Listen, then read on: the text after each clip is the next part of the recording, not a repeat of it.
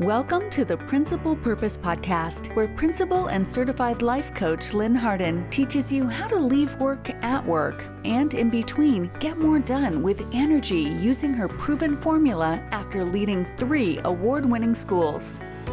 And now, here's your host, Lynn Harden.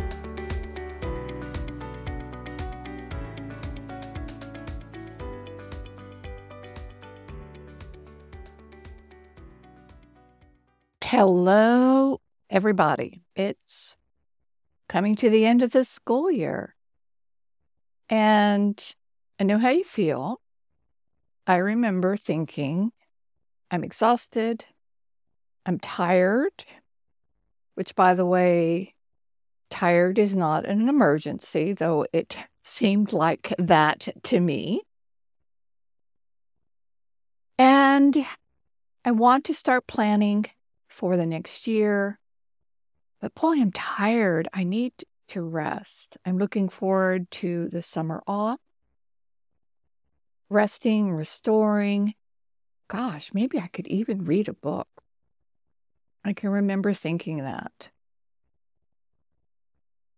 And my mind would go to the future. I would go to August when I would be returning to work and miss out on finishing the year with other thoughts and feelings besides exhaustion and fatigue, or shooting to August and wanting to plan for the upcoming school year, and that causing even more fatigue, exhaustion, burnout. So for this podcast, I want to talk about, where are you now? Where are you now as it relates to where you want to be? I think it is so important to know what isn't working and why you think it is. In this podcast, I'm going to teach you the difference between situations, data, circumstances, and our thoughts about it. All problems are thought problems that can be solved at the level of the mind. I know, you've heard that mindset, growth mindset, closed mindset. And I used to see some beautiful bulletin boards in the classroom. But before your mind says, I already know that. And by the way, that's a great thing to notice when your mindset or our mind says, I already know that. I've already heard this. That's the time to perk up and listen. All problems are thought problems that can be solved at the level of the mind. So with whatever your current situation is, where you are right now, let's separate out the circumstances from the thinking. But before I do that, I'm sure you're wondering, or maybe you're not, but I'm a teacher at heart, so I'm going to give some definitions. Circumstances are facts. Are you ready? Circumstances are facts that everyone would agree upon at any given time and are out of our control. It's usually people, places, things. They are facts like, I'm a principal. I'm a teacher. I'm a life coach. I'm married. I have a daughter. I live in California. I weigh, I'm not going to answer that one, but you could fill in the blank with whatever the number is. Every human, and as humans, it's a survival skill. We give meaning to our circumstances through our thoughts. And our thoughts are just sentences or statements that are constantly running through our minds. I once read, and I don't know it's true, and I've never done a fact check, that the average human has 60,000 thoughts a day, and they're usually about food. For my own personal research, I would agree, but I don't know for sure. And sometimes we're aware of our thoughts, but often we aren't. They're running in the background. especially if it's a thought that we've been thinking for a long time, because it becomes a belief. As I work with clients and we begin to get down to what's really going on, an example of thoughts that you may not be aware of are, I'm not good enough. My district doesn't support me. My teachers don't appreciate my work. Well, the good news is, I don't know, it's good news or bad news, depending on where you're coming from, but I think it's good news. We can't change our circumstances. We can't change people, places, things, the facts, the data points in our life. But here's the power. Here's the good news. We can change our thoughts about them. Because the root cause, the basis of any problem is always our thinking. Not their thinking, our thinking. I'm going to take a guess at what you may be thinking right now is that if I don't focus on the circumstance, how will it ever change? How can we improve student achievement? How can we improve student behavior? How can we mentor? How can we make a difference for students if we're not willing to try and change the circumstance? Well, what I want to say is what you're really trying to change is the result, not the circumstance. And there is absolutely a way to do all of those: student achievement, student behavior, mentoring, to create change, to be a change maker. There's absolutely a way to do it, but it lives within the results. So let's get back to thinking and why thinking is so important. Our thinking, our thoughts, our mindset are what drive our feelings, our emotions, our actions, what we do or don't do, and actions ultimately create results.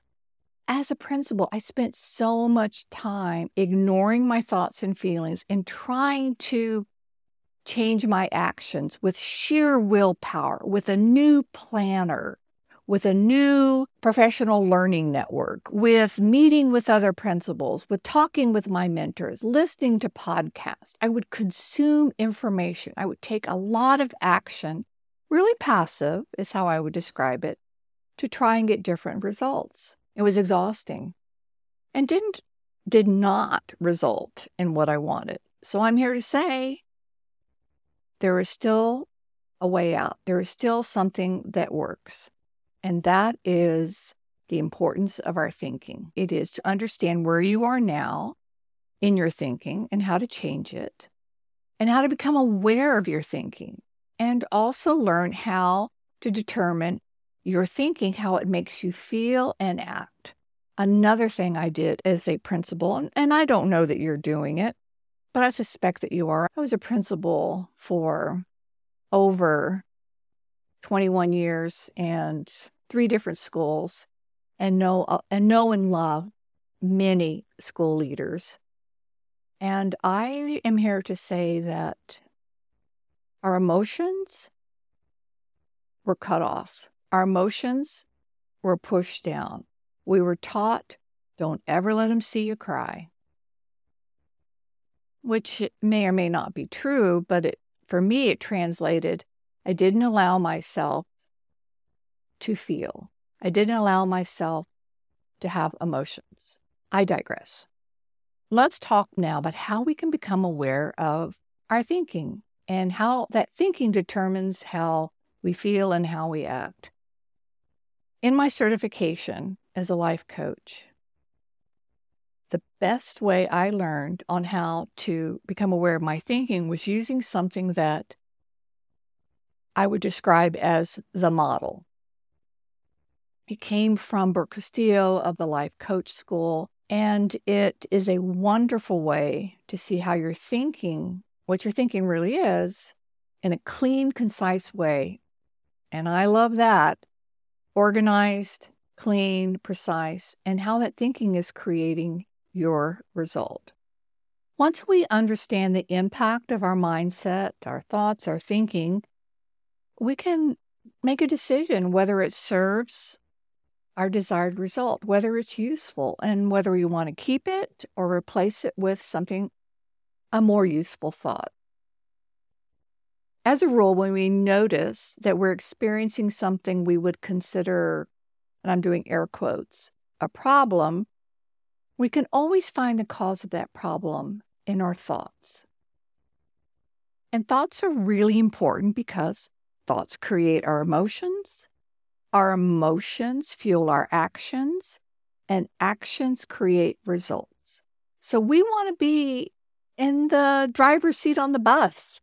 We want to be able to choose our thoughts because our thoughts literally create our reality.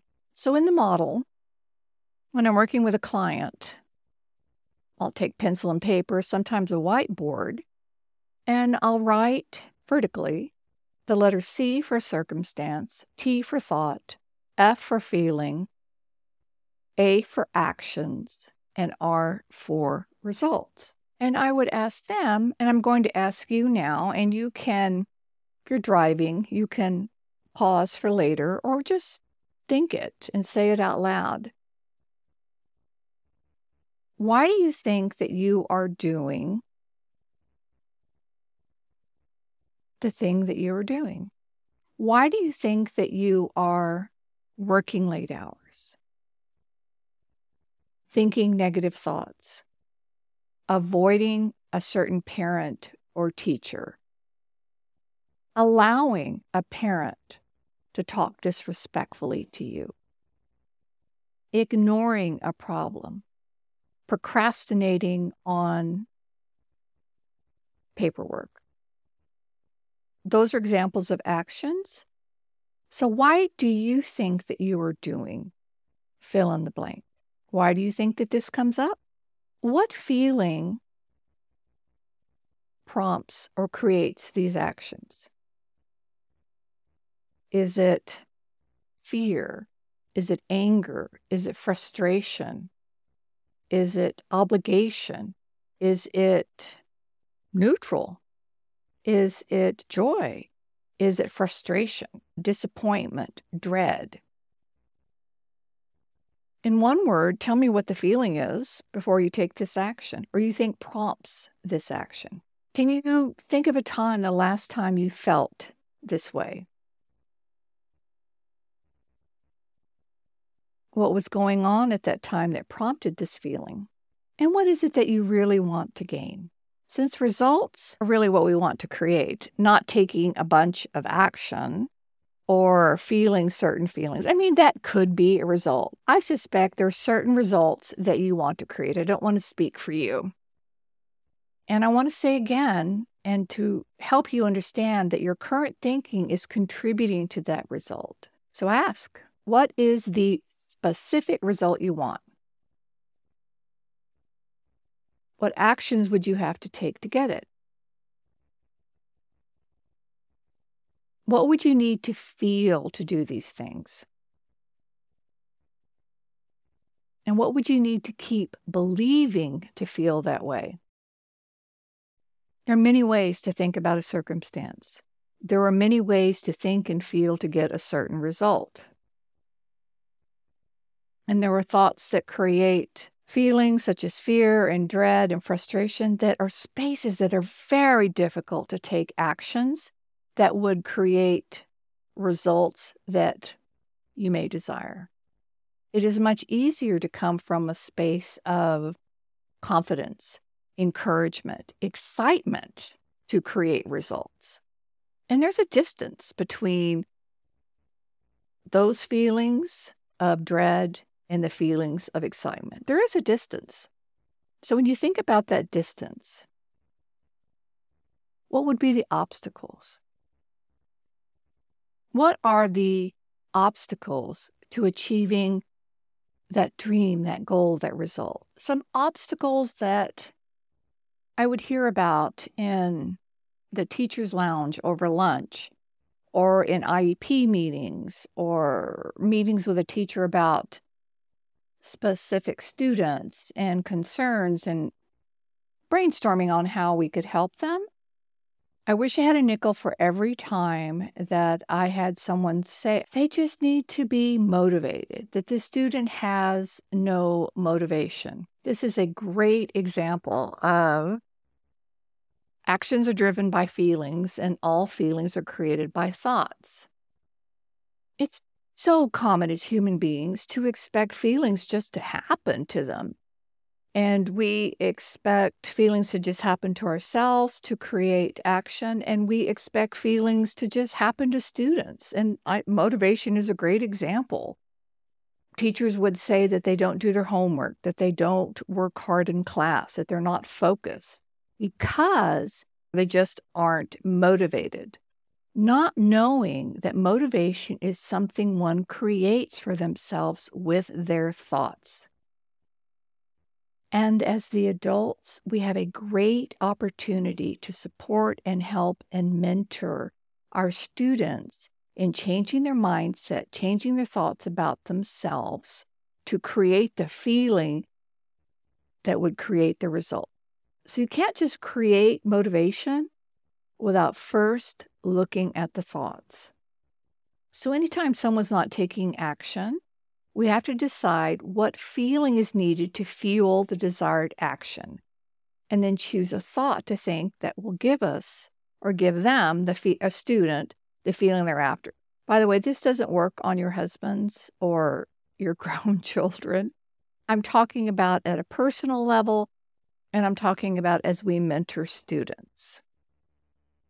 These are some great questions to help fuel our desired actions are: what action would you like to take today? What feeling would you need to fuel that action? What thought could you think to create that feeling for yourself?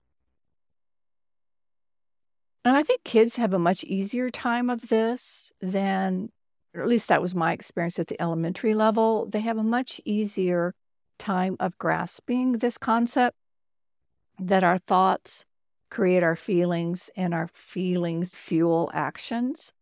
But I would make sure that your students understand this concept and also re-listen to this podcast to really get this concept in your bones. Take the action.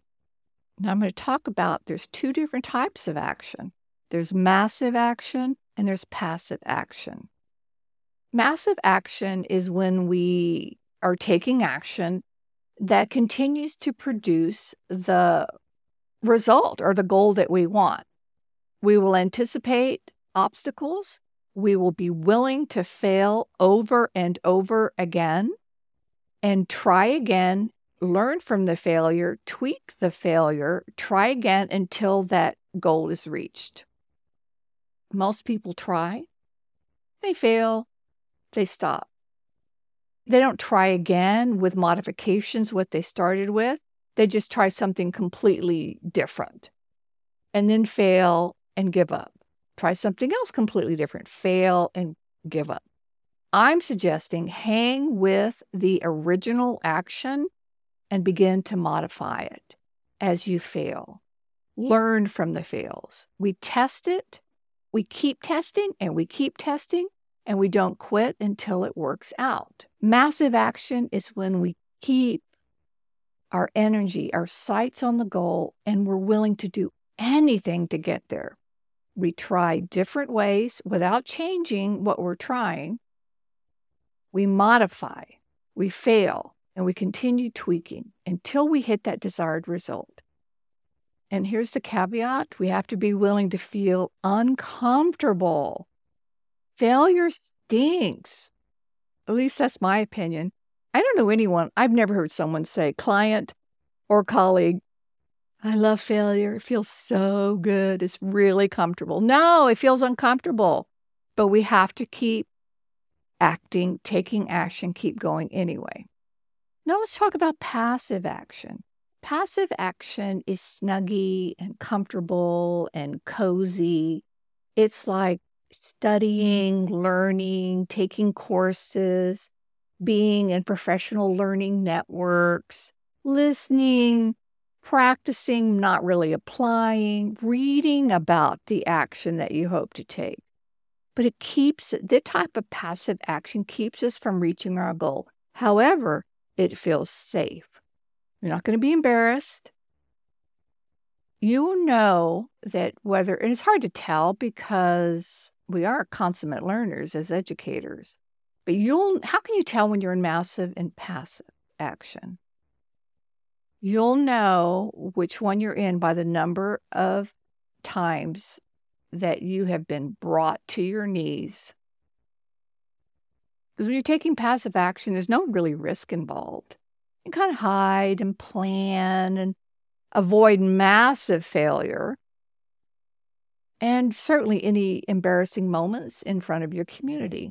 Massive action is when you're willing to fail. And I want to just throw out the possibility and encourage you. If there is a result that you are not getting in your life, look at what type of action that you are taking, because it is massive action that accomplishes results. And I also want to ask, where in your life do you think you're taking passive action? You're consuming instead of taking massive action. In your particular circumstance, at your school, in your situation, or your classroom, in what way do you imagine massive action would be more useful to you than passive action? What is one example of massive action that you could take towards one of your current goals or results?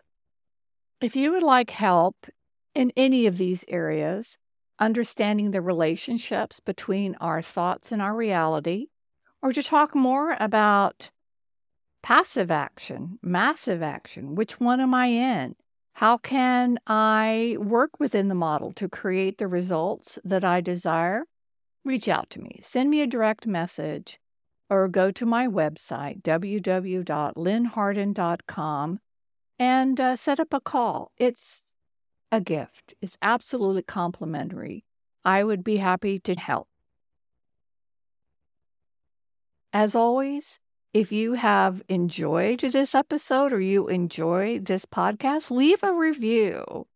And also, if you know someone who would benefit from this episode or this podcast, pass it on to them. Take care, be well, be happy, be healthy. And thanks for listening.